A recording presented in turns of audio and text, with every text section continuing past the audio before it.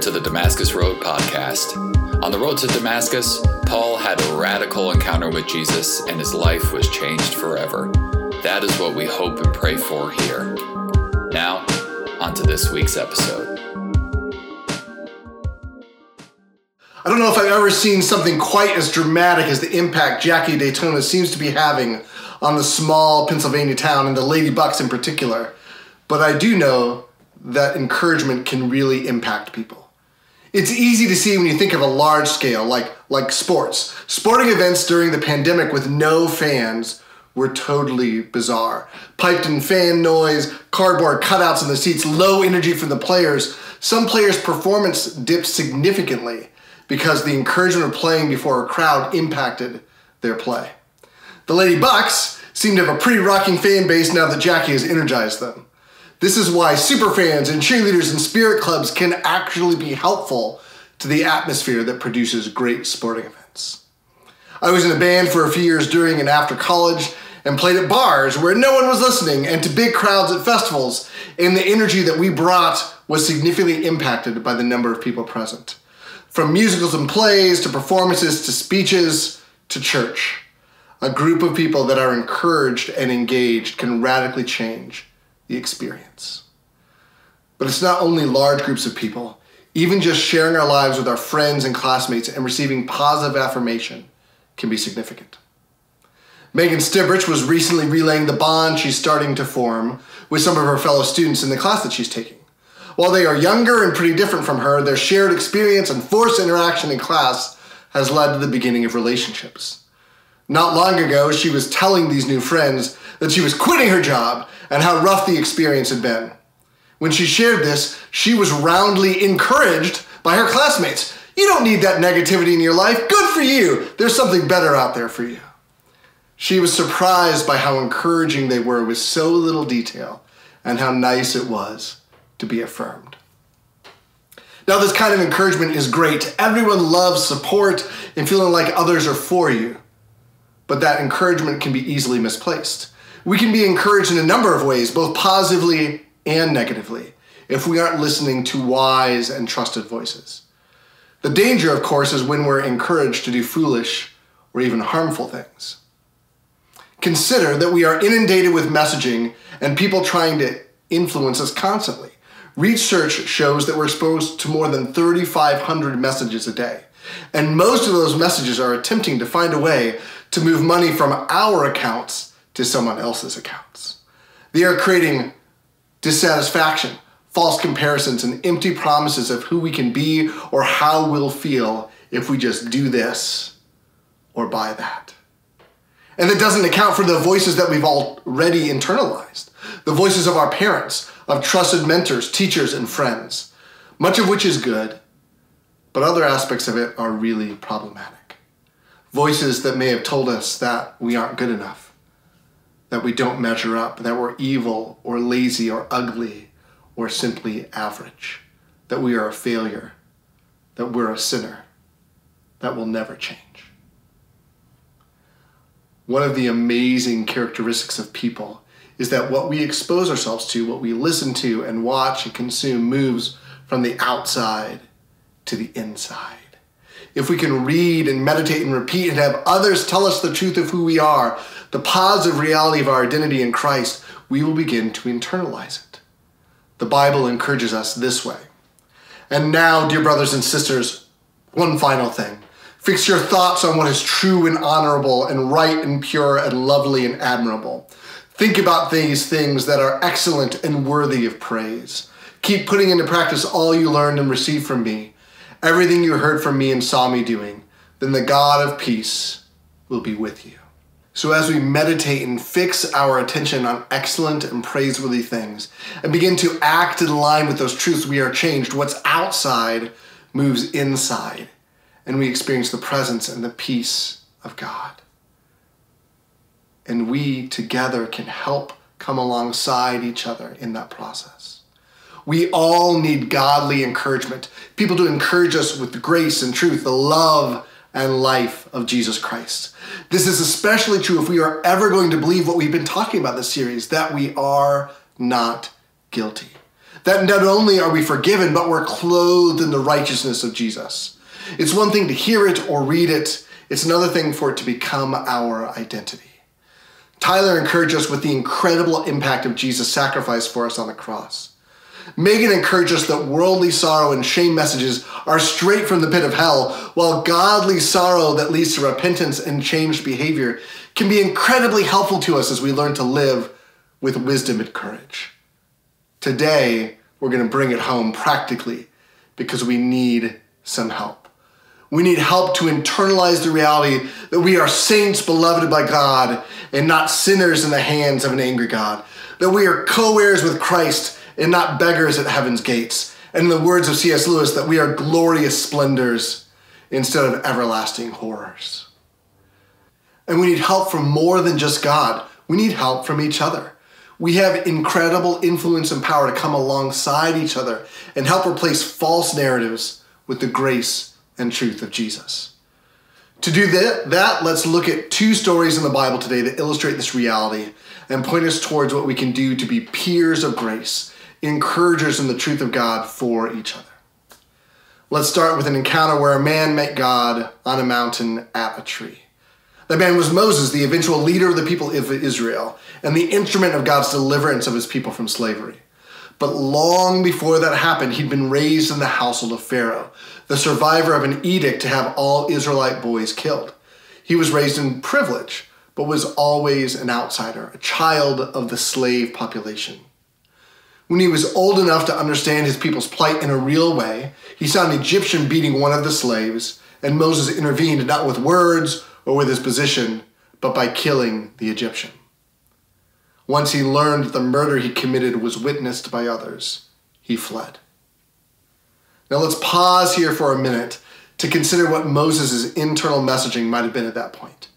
He may have been the only male survivor of a whole generation of boy babies.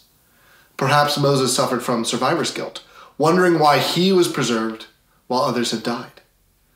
Not only did he survive, he was raised in privilege as a member of Pharaoh's household, education, care, luxury, while his family and relatives were the workforce of Pharaoh.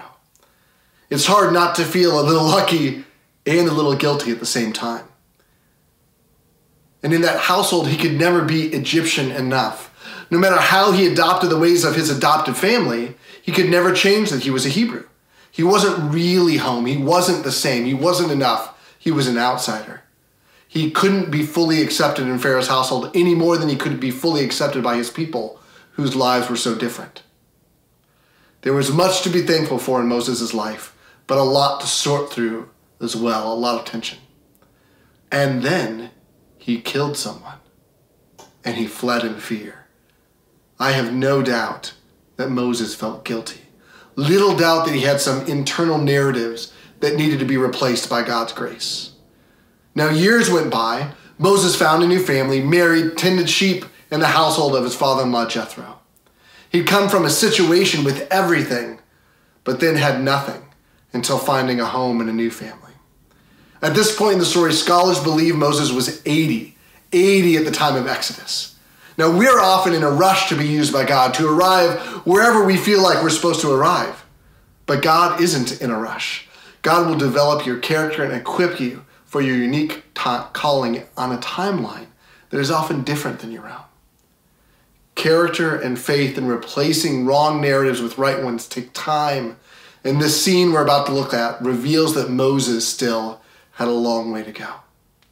Let's dive in. One day Moses was tending the flock of his father-in-law Jethro, the priest of Midian. He led the flock far into the wilderness and came to Sinai, the mountain of God. There the angel of the Lord appeared to him in a blazing fire in the middle of a bush. Moses stared in amazement. Though the bush was engulfed in flames, it didn't burn up. "This is amazing," Moses said to himself. "Why isn't that bush burning up? I must go see it." When the Lord saw Moses coming to take a closer look, God called to him from the middle of the bush, "Moses, Moses!" "Here I am," Moses replied. "Do not come any closer," the Lord warned. "Take off your sandals, for you are standing on holy ground. I am the God of your father, the God of Abraham, the God of Isaac, and the God of Jacob." When Moses heard this, he covered his face because he was afraid to look at God. Whole books have been written about this scene, but I just want to note one thing this morning. Moses noticed the unusual in his surroundings. He investigated what appeared to be miraculous, a bush that was alight and burning but not burning up. And he had an incredible encounter with God. Would you have turned aside like Moses did? I'm not sure I would have. I'm not always as present as I would like to be, and my spatial awareness isn't awesome. But Moses didn't have a phone in his pocket clamoring for attention. He was with the sheep in the moment on the mountain, and he met God. Not some Egyptian deity, but the God of his ancestors, the one true creator and sustainer of all. And God made an incredible request of this man who had lived between two worlds. God would use Moses to free the people of Israel from their slavery. Now, Moses had a unique background which prepared him for this sort of service. But Moses was not sure. He was a murderer after all. He wasn't good enough. He wasn't accepted by either of the two groups he was going to be speaking to. How could he help? Here are Moses' protests throughout the passage and scene which reveal his inner thoughts. But Moses protested to God, "Who am I to appear before Pharaoh? Who am I to lead the people of Israel out of Egypt?" But Moses protested, "If I go to the people of Israel and tell them, the God of your ancestors has sent me to you, they will ask me, 'What is his name?' Then what should I tell them?" But Moses protested again. "What if they won't believe me or listen to me? What if they say the Lord never appeared to you?" But Moses pleaded with the Lord, "O Lord, I'm not very good with words. I never have been, and I'm not now. Even though you have spoken to me, I get tongue-tied and my words get tangled." But Moses again pleaded, "Lord, please send anyone else." And no matter how much God assured Moses in this scene, no matter the miraculous signs that were performed, the truth that is declared, the very presence of God in that moment, Moses protested and pleaded over and over again. What we're seeing here really clearly is what Moses thinks of himself. Send anyone else. I'm not enough. Who am I to do this? I don't have the skills. They won't believe me. I wonder if he's thinking to himself, I've never been fully accepted. I have nothing now. I threw it all away when I killed that Egyptian. You know I killed someone, right? I've been trying to pick up the pieces of my life of wasted potential and missed opportunities, and my shame is crushing. It's so easy to believe that someone else is special, that someone else is chosen, that they are made to do something that matters, that God has great plans for them, but not for me. The whole of the Bible is a testament that this is not true. But Moses didn't know a truth that we can learn from Scripture. At least he hadn't internalized it yet. God is in the business of using fallible, broken, sinful nobodies over and over again. God loves working with the undertalented, using the weak to show his glory. And aren't we all weak in our own way? Consider biblically that Noah was a drunk, Abraham was a liar, Moses was a murderer, and David, who we are told is a man after his own heart, is both a murderer and an adulterer. Jonah ran away from his responsibilities due to fear and prejudice. Jeremiah was suicidal. Hosea married a prostitute. Joseph was abused, and Zacchaeus was short. Peter was rash. James and John were known as the sons of thunder. Simon was a political radical, and Matthew was a hated tax collector. And all of those men were loved and used by God. Even 3 women of questionable character were ancestors of Jesus, specifically mentioned in the genealogy of that hated tax collector Matthew that I just mentioned. Tamar, who seduced and deceived her father-in-law. Bathsheba, the woman whom David committed adultery with, and Rahab, the prostitute of Jericho. There is little doubt that God delights to use us over and over, no matter what our background is. Moses was struggling with an internal narrative that we struggle with too. But the Bible tells us again and again that with God, we are enough. Remember, we are saints beloved by God, not sinners in the hands of an angry God. Co-heirs with Christ, not beggars at heaven's gate. Glorious splendors instead of everlasting horrors. Doctors Cloud and Townsend encourage us. God has never looked for perfect people, just faithful ones. The biblical standard is not people who have never failed. It is people who, when they failed, got reconnected with God and went on in faith.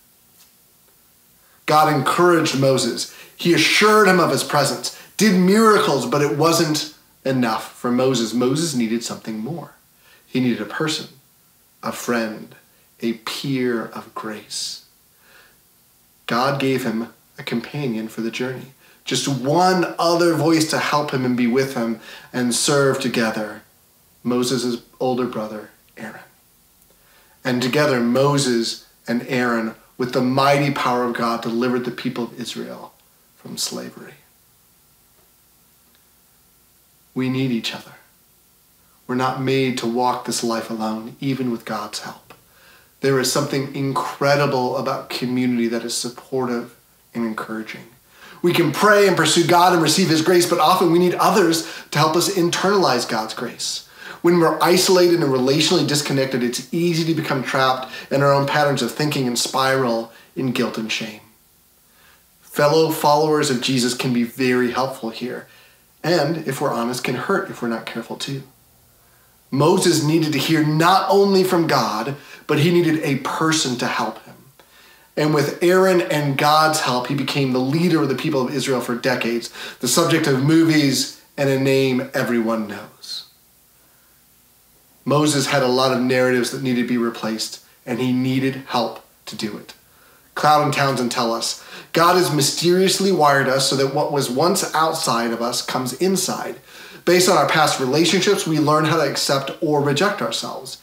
Our relationships and their messages are internalized in our brains.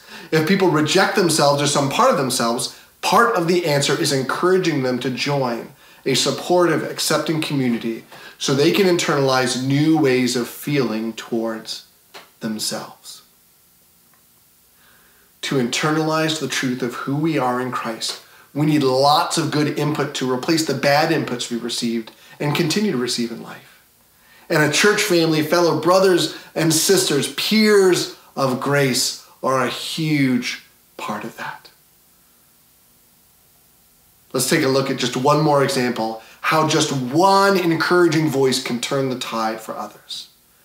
As a church called Damascus Road, Paul's incredible encounter with Jesus on the road to Damascus, where he was going to persecute and kill Christians, that instead left him transformed, is a big part of our identity. It's what we want to see happen in our community. People who are far from Jesus, maybe even violently opposed, discover the love and grace of Christ and are powerfully transformed. What we don't always talk about together was the role that one man named Barnabas had in Paul gaining acceptance in the first place. After Paul's conversion, he struggled to find people to trust him. He needed an advocate, an encourager, someone who was already trusted to use his credibility to gain Paul the chance to earn trust. Remember, Paul had been encouraging people to kill Christians. He was tough to trust. Enter Barnabas, which is a nickname given to a man named Joseph, and the nickname means son of encouragement. Imagine how encouraging this person had to be that it's wrapped up in his nickname. Is it any surprise that a man literally called the son of encouragement advocated for Paul to Jesus' first followers? This is Acts 9. When he came to Jerusalem, he tried to join the disciples, talking about Paul, but they were all afraid of him, not believing that he really was a disciple. But Barnabas took him and brought him to the apostles. He told them how Saul on his journey had seen the Lord, and the Lord had spoken to him, and how in Damascus he had preached fearlessly in the name of Jesus. So Saul stayed with them and moved about freely in Jerusalem, speaking boldly in the name of the Lord. So Paul, who was originally called Saul and his name changed to reflect his transformation, was accepted because of Barnabas' advocacy for him. And Paul and Barnabas went on to do a lot of ministry together in Antioch, and they even went on missionary journeys as well, establishing churches throughout the Roman Empire. Until they had a disagreement over one of their co-workers named John Mark.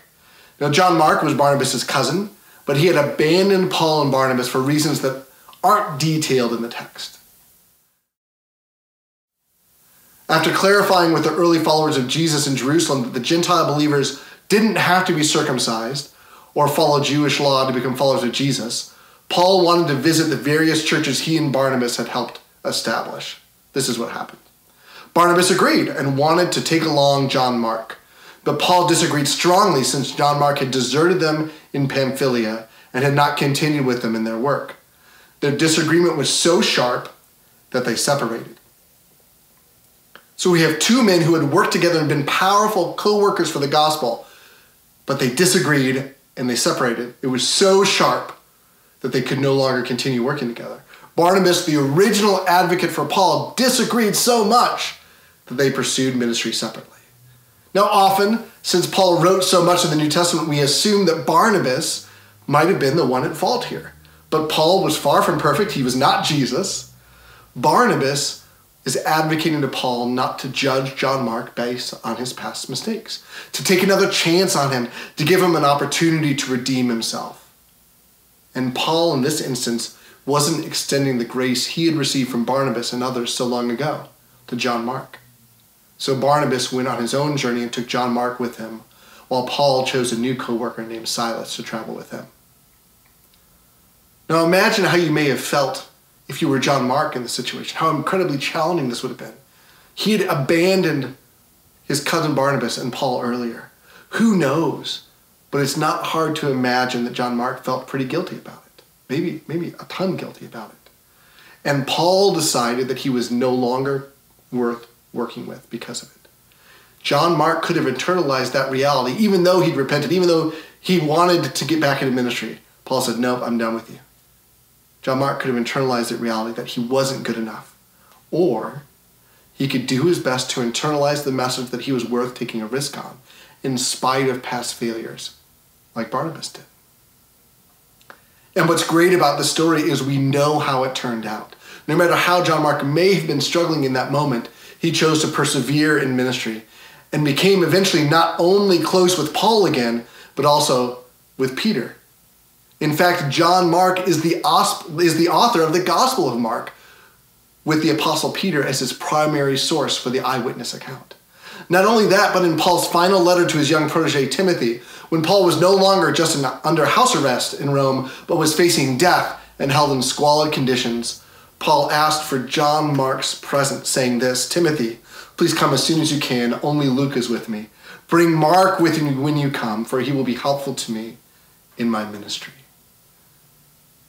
When Paul was facing his death, he longed to see Timothy as well as Mark one last time.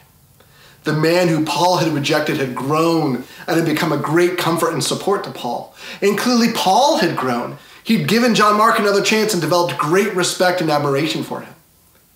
Now, I don't know specifically how that happened, but I imagine that Barnabas, the son of encouragement, was at the center of it. Barnabas encouraged Paul over and over again. He advocated for John Mark after Mark had made a mistake, and he continued to encourage him to become who God had made him to be. And I imagine that as Mark showed himself to be faithful and became who Barnabas encouraged him to be, that Barnabas encouraged Paul to reconnect with him. Without Barnabas, there's a good chance we wouldn't have the Gospel of Mark or the letters of Paul, which make up more than half of the New Testament. This one man, this incredible son of encouragement, advocated and spoke into these men's life in ways that was transformational. And this reality isn't just attested in the Bible, that even one person encouraging someone can change behavior radically. Modern psychology and social science tells us the same story. After the Second World War, there were a lot of questions about what led Germans to commit the crimes that they had committed. The book Influencer describes it this way. In 1961, psychologist Stanley Milgram set out to find U.S. citizens similar in disposition to what society believed were the crazy misfits, blind fundamentalists, and psychological wrecks who had marched Jews, Poles, and Romanis into the gas chamber at Auschwitz. Milgram was going to discover the power of just one voice encouraging someone to do something, in this case, something truly horrifying.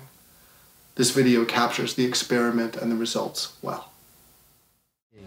In 1961, Milgram conducted what Richard Gross calls the most famous and controversial of all obedience experiments. Milgram advertised for participants using a newspaper advert, stating that he would be studying the effects of punishment on learning. From the applications, Milgram selected 40 men of various different careers. The participants were all paid $4.50 for taking part in the study and received the money up front. The participants were taken to a laboratory which hosted an impressive-looking shock generator with individual switches for shock intensity starting at light shock and increasing to a button marked XXX. Prior to the experiment, a survey of psychologists predicted that fewer than 1 in 20 would administer shocks as high as 300 volts, labelled intense shock, on the machine, and just 1 in 1,000 would use the 450-volt XXX button. But this was quite simply not the case. A scientist met the participants wearing a grey lab coat and introduced himself as Jack Williams. He was required to remain serious and emotionless throughout the study. 2 participants were met by the scientist at a time. Well, 1 participant and 1 stooge who would always take the role of the learner. The learner was strapped into an electric chair with an electrode connected to his wrist, and the participant was told that the electrode was controlled by his shock generator. The participants then set about a learning task whereby the learner had to remember word pairs. With each word pair correctly remembered, the participant teacher would provide another word. But for any word pair incorrectly remembered, the participant was instructed to inform the learner of the correct answer, increase the shock by 15 volts, and administer the electric shock to the learner. Every participant in Milgram's study shocked the learner to 300 volts, an intense shock which would result in the learner shouting in apparent pain. As the voltage increased, the screams of agony increased from the learner in the room next door until the learner made no noise at all. Participants were told that a non-response was equivalent to a wrong response, and therefore should be punished using a further electric shock. If participants expressed concern, the scientists would provide prods from a simple continue to a direct instruction that the participant must proceed. 65% of the participants continued shocking the learner right to the end of the 450-volt scale marked XXX. Even when met with eerie silence from the learner who had up until that point been screaming in pain, they still used the XXX button to shock him one more time. All of the participants used the intense shock button. 26 of the 40 participants killed their learner. What Milgram discovered is that in the right situations and with the right encouragement, almost any of us could commit horrible crimes. This was such a disturbing finding that Milgram came under attack from all sides. People couldn't believe there was little difference between war criminals from the Nazi regime and everyday Americans. But Milgram didn't stop his experiment there. He kept researching, and there's good news to be found in this incredible story. Influencer goes on. Stanley Milgram clearly demonstrated that one respected individual can create conditions that compel ordinary citizens to act in curious, if not unhealthy ways. But he also found the opposite to be true. After discovering that he could propel people to act against their own consciousness, he began exploring which variable had the largest impact on compliance. Was it the size of the room, the look and feel of the electronic machine, or the distance to the subject? After conducting tests with over 1,000 subjects of every ilk and under every imaginable condition, Milgram concluded that one variable more than any other affected how people behaved: the presence of one more person. Dr. Milgram learned that if a Confederate either shocked the person all the way to 450 volts or stood up to the authority figure, it dramatically affected how the research subjects acted. He could increase the already stunning 65% of all the weighers to 90% if only one other person, a Confederate, gave a full dose of power just before the subject had to turn at the machine. Equally important, he discovered that the number who would administer the full shock dropped to a mere 10% if the one person before him or her refused to do so. Either way, it took just one person to turn the tide of compliance. It took just one person, from Barnabas to this famous experiment to you. Let's be people who choose to be peers of grace to each other and become sons and daughters of encouragement like Barnabas. Let's remind each other that we are saints beloved by God and not sinners in the hands of an angry God, co-heirs with Christ and not beggars at the heaven's gates, glorious splendors instead of everlasting horrors. Just a few practical tips as we work to help each other internalize our identity in Christ and internalize it ourselves. As we encourage each other, let's encourage each other with grace and truth. We need to make sure that we aren't just offering blanket support no matter what the situation is. Sometimes people need to be supported and sometimes they need to be corrected. But either way, it needs to be done graciously. A proper tone is as loving and kind as it is firm. It is clear about what is wrong or right and does not let a person slide, but it is also kind. We call this a New Testament tone because in the words of the New Testament, it corrects with grace and truth. It is not only honest, but also kind and accepting. If your internal voice is harsh and mean and judgmental to yourself, if we beat up on ourselves, we need help in changing the tone of our conscience by internalizing new voices from Scripture, from friends, from trusted family. Often our internal voice is parroting what we hear our parents or caregivers say to us, especially when we made a mistake. How they talked to themselves and to us often is how we talk to ourselves today. Doctors Cloud and Townlend give the example of one member of a support group that they led named Summer. Summer had patterns of behavior that were causing her issues, and her internal messaging told her that she was stupid and terrible and a failure. But the group that she was in did not agree. The support group gave her kind and positive messages about her behavior that she wanted to change.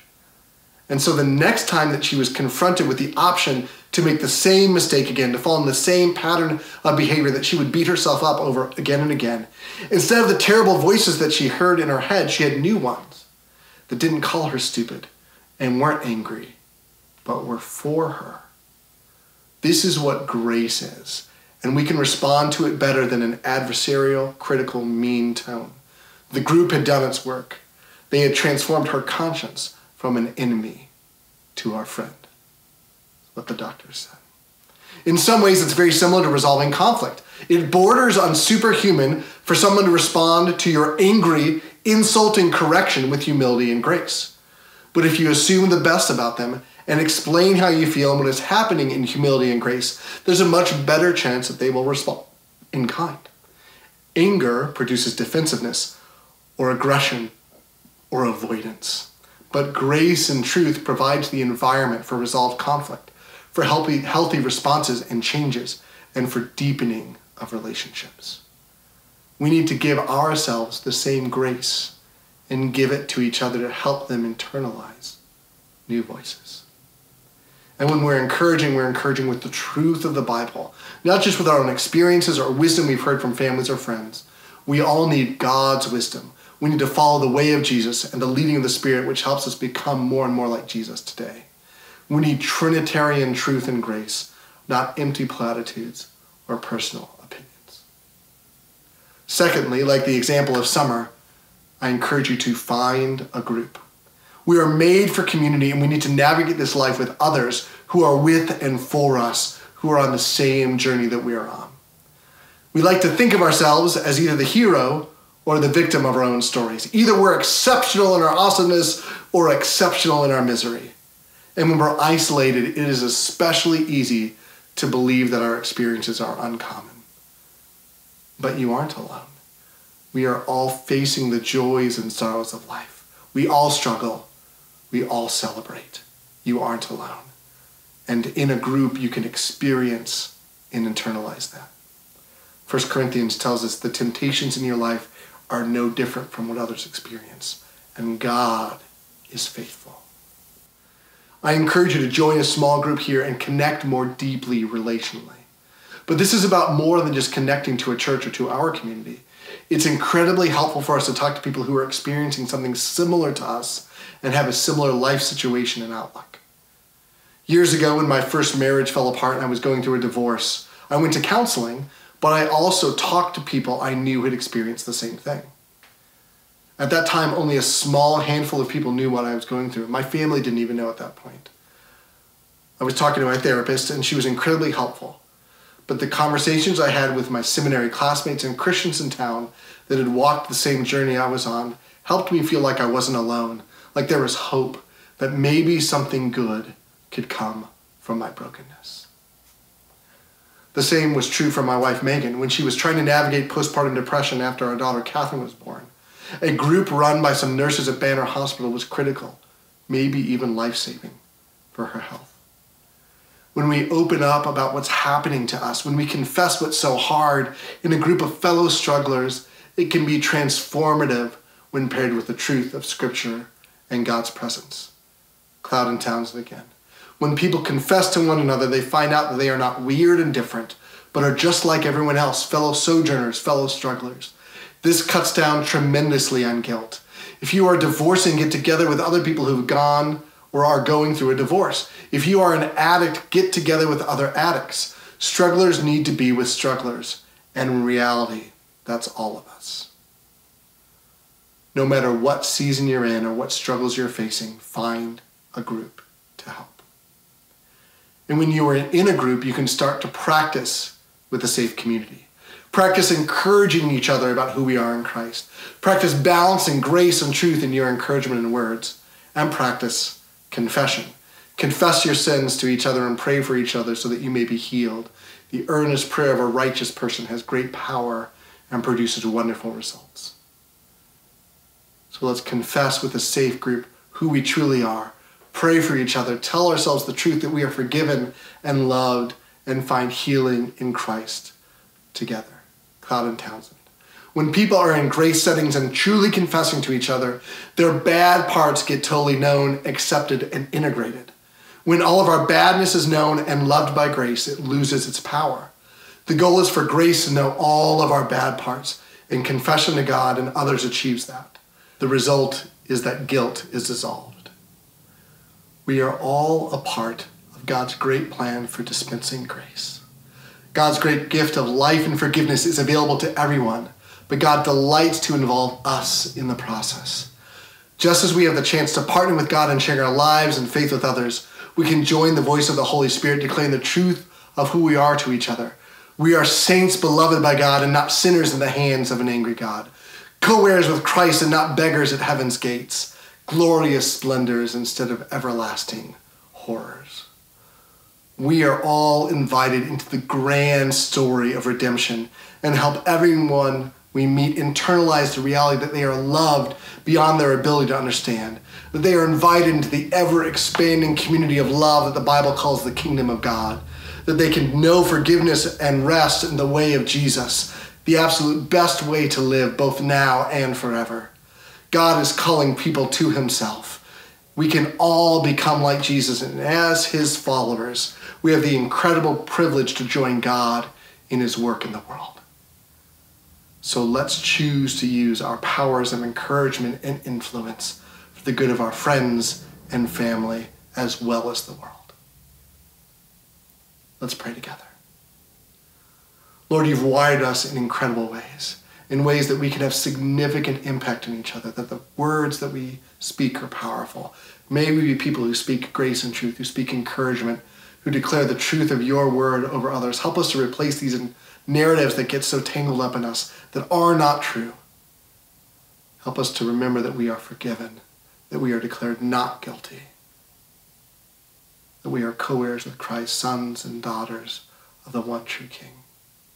We love you, Jesus. May we be dispensers of grace today and always. It's in Jesus' holy and precious and powerful name I pray. Amen. Thank you for joining the Damascus Road podcast. Our mission is to follow Jesus together by being with God, loving everyone, transforming people, developing leaders, growing new ministries, and changing the world. You can find out more about us online at DamascusRoadTucson.com.